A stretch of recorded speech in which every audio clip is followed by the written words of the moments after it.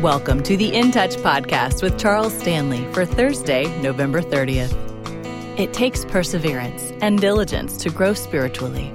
And on today's podcast, you'll hear about the many blessings that come from continually studying and applying Scripture. One of the most inspiring parts of the Bible, to me personally, are the prayers, and I want you to turn to two of them. I want you to turn to Nehemiah, first of all, and I want us to look at this prayer for just a moment. Just want to mention one thing about this particular prayer. You'll recall that Nehemiah is concerned about the news he's heard from Jerusalem, and his city has been destroyed, and the walls are torn down, the gates are burned, and he begins this prayer. And I just want you to notice, if you will, in verse 4, and I won't read the whole prayer, I just want you to notice something here. He says, "Now it came about when I heard these words, I sat down and wept and mourned for days. And I was fasting and praying before the God of heaven. And I said, I beseech thee, O Lord God of heaven, the great and awesome God who preserves the covenant and loving kindness for those who love him and keep his commandments. Let thine ear now be attentive and thine eyes open to hear the prayer of thy servant, which I am praying before thee now day and night on behalf of the sons of Israel, thy servants, confessing the sins of the sons of Israel, which we have sinned against thee. I and my father's house have sinned. We've acted very corruptly against thee, and have not kept the commandments, nor the statutes, nor the ordinances which thou commandest thy servant Moses." And then he continues this prayer, and it's an awesome prayer, praying in confession for the sins of his people, and of course praying that God would do something about that situation. Then if you'll turn over to Daniel chapter 9, another wonderful prayer of one of God's servants. In this 9th chapter, he is praying about wisdom and knowledge to understand what God has prophesied through the prophet Jeremiah.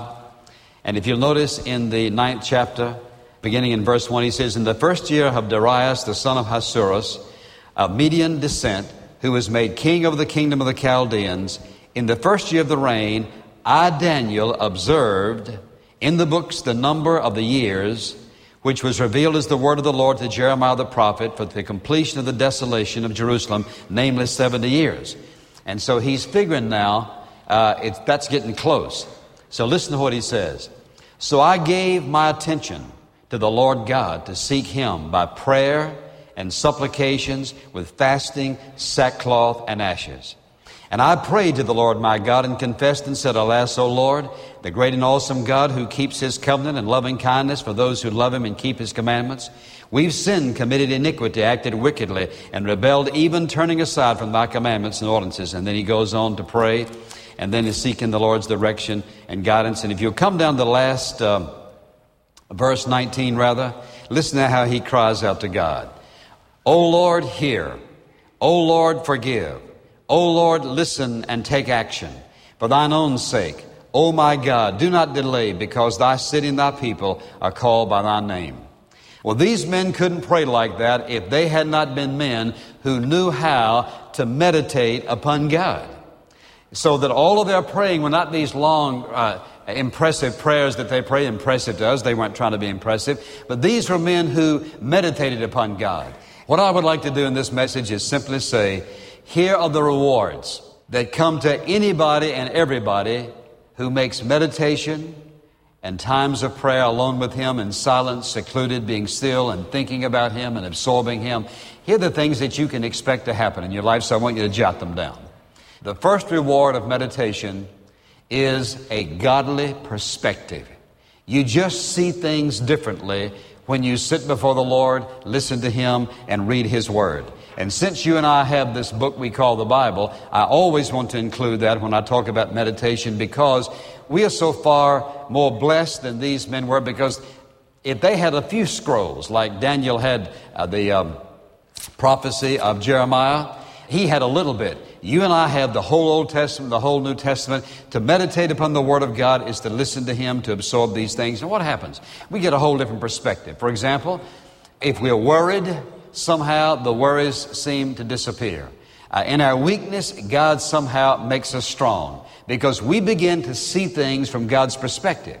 When you and I begin to look at things the way God sees them, everything seems to change. And that's what reading the prayers of these men, that's what reading the Scriptures and how God worked in the lives of His saints. And I would say to you, if you want to start somewhere and you don't know where to begin and you want to grow in your Christian life, you just start with the life of men like Abraham and Moses and Joseph and David and Daniel. You just choose those and you just read how God worked in their lives. I tell you, if you will do that and make notes in the Scriptures of what God is saying to you, you'll begin to learn how God worked in their life. And what you're going to learn is that these were all men of prayer. And for example, if you'll recall in the first chapter of Ephesians, look at that for a moment. You remember in this first chapter of Ephesians what Paul said concerning these Ephesian Christians? He said concerning his prayer for them, he said, in verse 16, he said, I do not cease giving thanks for you while making mention of you in my prayers. Now listen to what he prayed. He says, this is what I pray, that the God of our Lord Jesus Christ, the Father of glory, may give to you a spirit of wisdom and of revelation in the knowledge of Him. I pray that the eyes of your heart may be enlightened, so that you may know what is the hope of His calling, what are the riches of the glory of His inheritance in the saints, and what is the surpassing greatness of His power toward us who believe. These are in accordance with the workings of the strength of His might. So when he prayed specific things, and one of the things he prayed for is that their eyes would be enlightened. One thing that all of us need is God's perspective on anything. You think about this. Is there anything you and I don't need God's viewpoint on? Not anything that I know of. We are all dependent upon Him to do the right thing. Then we must have the right perspective. Where are you going to get that? In the Word of God. Just sort of reading through it hurriedly? No. But meditating upon it, which means that I read it, and then I think about it, and then I try to see how I can apply it to my heart, and I may read it again and pray over it and pray it back to God, especially if it's something that I'm dealing with, and I talk to Him about it, and then I listen. And I read, and I talk to Him about it again, and I listen, I read, I'm quiet. I may come back to it today, tomorrow, the next day, whatever. But what am I looking for? I'm looking for God's viewpoint. You can't name anything for which God does not have a viewpoint in this book. He has it.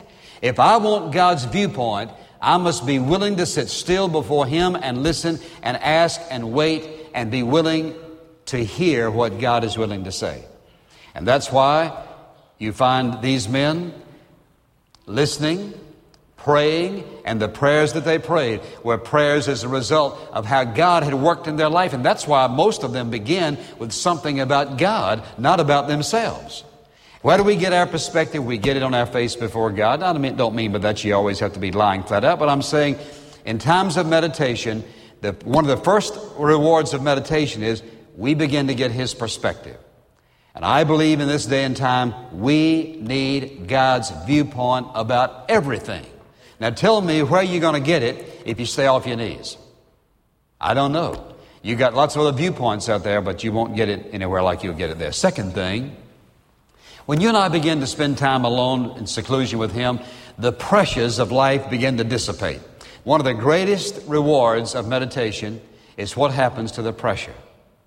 The pressure seems to dissipate. Because that's what God does. Here's what He does. It's like when you and I come to Him, He takes it.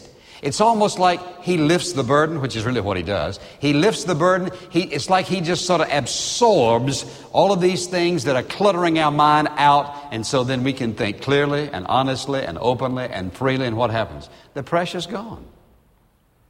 Now, you will never learn that until you try it. Instead of cutting on the radio, turning on the television, just get on your face before God and just say, Lord, I want to try this out. I want to see if you can really take the pressure away. Well, He loves proving Himself. So if you just open the Word, and if you don't know where to start, I just say start 11th chapter, 12th chapter Genesis with Abraham, or start in Samuel with David, or start in Daniel. Start with one of these biblical characters and let God walk you through some experiences in His life. God will do something amazing in your life. The third thing that I think is a real reward, and that is one that you and I could expect, and that is peace. I do not know how to tell you what will take away the frustration and the anxieties of life like being quiet and still before the Lord God. Does he not say, my peace I give unto you, not as the world giveth give I unto you. Let not your heart be troubled, neither let it be afraid. It's no accident that in Philippians chapter 4, this passage that you and I know by heart, listen to what he says when he talks about this peace that passes all understanding. Notice how he begins that passage. He says, be anxious for nothing, but in everything what? Prayer, supplication, thanksgiving. What is he saying? He says, as you and I come before the Lord, praying to him, being quiet, listening, sharing our heart, what happens? He says, the peace that surpasses all human understanding will do what? It'll guard us. He says it becomes like a garrison around us. And what happens is that God takes away the anxiety, the frustrations and the fears and the worries. And what does he do? He replaces that with this overwhelming sense of peace. Now, there's no way to describe that. And there is nothing else in the world that will provide that kind of peace. And this is how inexpensive it is. You just get along with God, get in his word, and just tell him, Lord, you know what's bothering me? You know what's frustrating me? You know what I'm anxious about? You know what I'm worried about? And just say, God, I want you to take it. I just want you to take it. And as you begin to meditate upon some passage of Scripture, this is the miracle of the Word of God. It's like God absorbs through his Word what troubles your heart, the anxieties, the worries.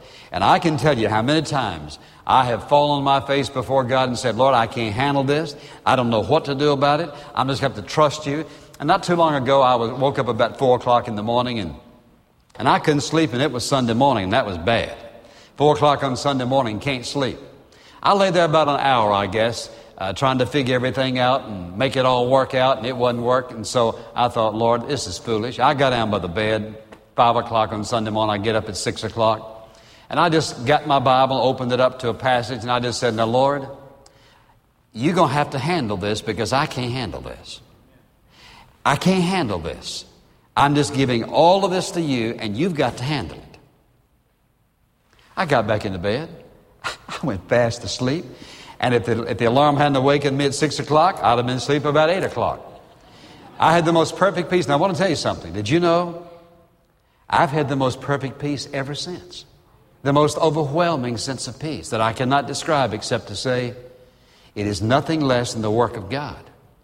And it doesn't make any difference what's going on in your life.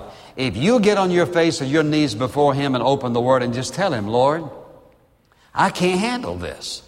He loves to hear that because he wants to handle everything in our life. And what happens? He can replace the most vicious turmoil with the sweetest peace. You know what peace is? That Greek word irene means to bind together in oneness. And you know what happens? When you and I are worried and fretted about things, it's like our soul is fragmented. It's pulled apart. And what peace does, the peace of God, is that glue that puts everything back, and it's like the puzzle that we can't put back together. He puts every piece back in its proper place. That's what quietness, stillness, aloneness with God will do. Well, there's another reward to me that's really precious, and that is that it results in a positive attitude. And what happens is if you get real negative about something and you're wondering, well, you know, God, this isn't going to work and that's not going to work and what's going to happen here and what's going to happen there, I guarantee you, if you get on your face before the Lord and get in his Word, your attitude will change. And what happens is we begin to view everything from his perspective. Everything gets sifted through our grid system of Christ being our life. And what happens? Our whole attitude changes. If you spend time in meditation upon him, you're going to move from a negative attitude to a positive attitude. First of all, about yourself, about other people, and about what God can do in your life. Listen, one of the most fascinating things to me is to watch somebody who's about 50 below zero in their own spiritual walk begin to get in the Word, begin to read, begin to meditate upon God, and watch what happens to their attitude. It is the most important thing you and I do in a single day. You cannot name anything more important than getting in this book and reading it and being still and quiet before God alone. Now, if I were to tell you as a businessman, if I were to say to you, you want to succeed in your business? Well, you'd say, well, yes, indeed I do. No doubt about it. Well, you know what happens? People spend hundreds and thousands of dollars going to business conferences and seminars learning how to succeed in their business. I want to save you a whole lot of money. A whole lot of money. Here's the greatest seminar you'll ever find on how to be successful in business. Open your Bible. Turn it to Psalm 1. You want to be successful in your business? Turn to Psalm 1. Now, if I was a businessman, brother, I'd camp on this one. How blessed, how happy is the man or woman who doesn't walk in the counsel of the wicked, listening to the world's ways, nor stands in the paths of sinners, doing what they do, nor sit in the seat of the scoffers, the critics, the negatives.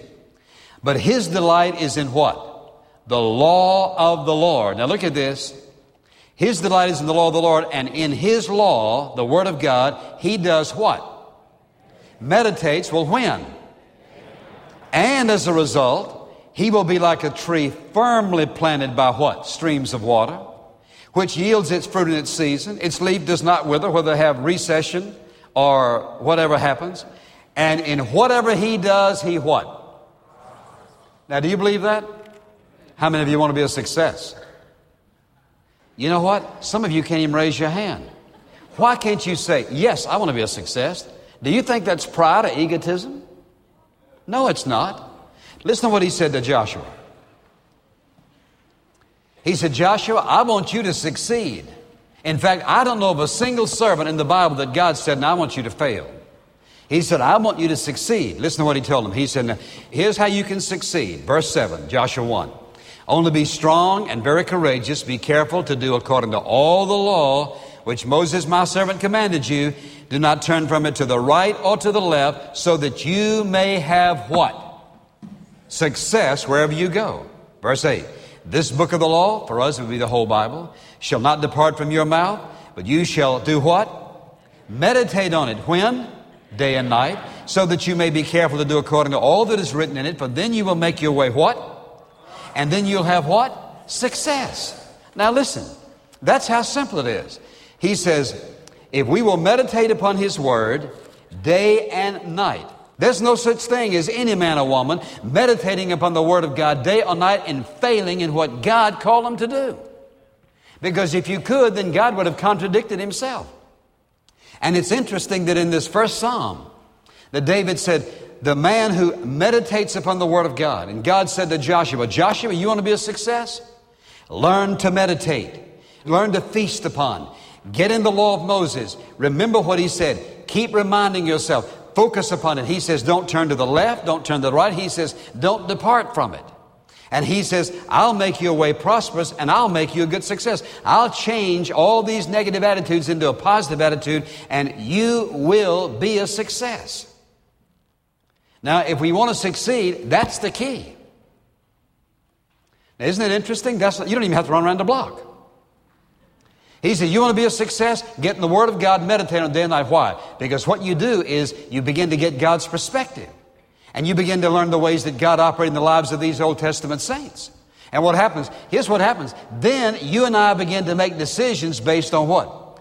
Godly principles, God's ways, trusting Him, relying upon Him, seeing all these impossible situations that God called His servants to face, and they meditated upon the Lord, they waited upon Him, they trusted Him. What happens? And God made him a success. And you can go through and find the times when God's servants either got in too big a hurry, were not listening to God, doing their own thing, and they failed every time. Now you'd think after a few thousand years, you and I'd catch on, wouldn't we? You'd think we would. He says, you want to be a success? Then the seminar is the Word of the living God. Thank you for listening to The Rewards of Meditation. If you'd like to know more about Charles Stanley or In Touch Ministries, stop by intouch.org. This podcast is a presentation of In Touch Ministries, Atlanta, Georgia.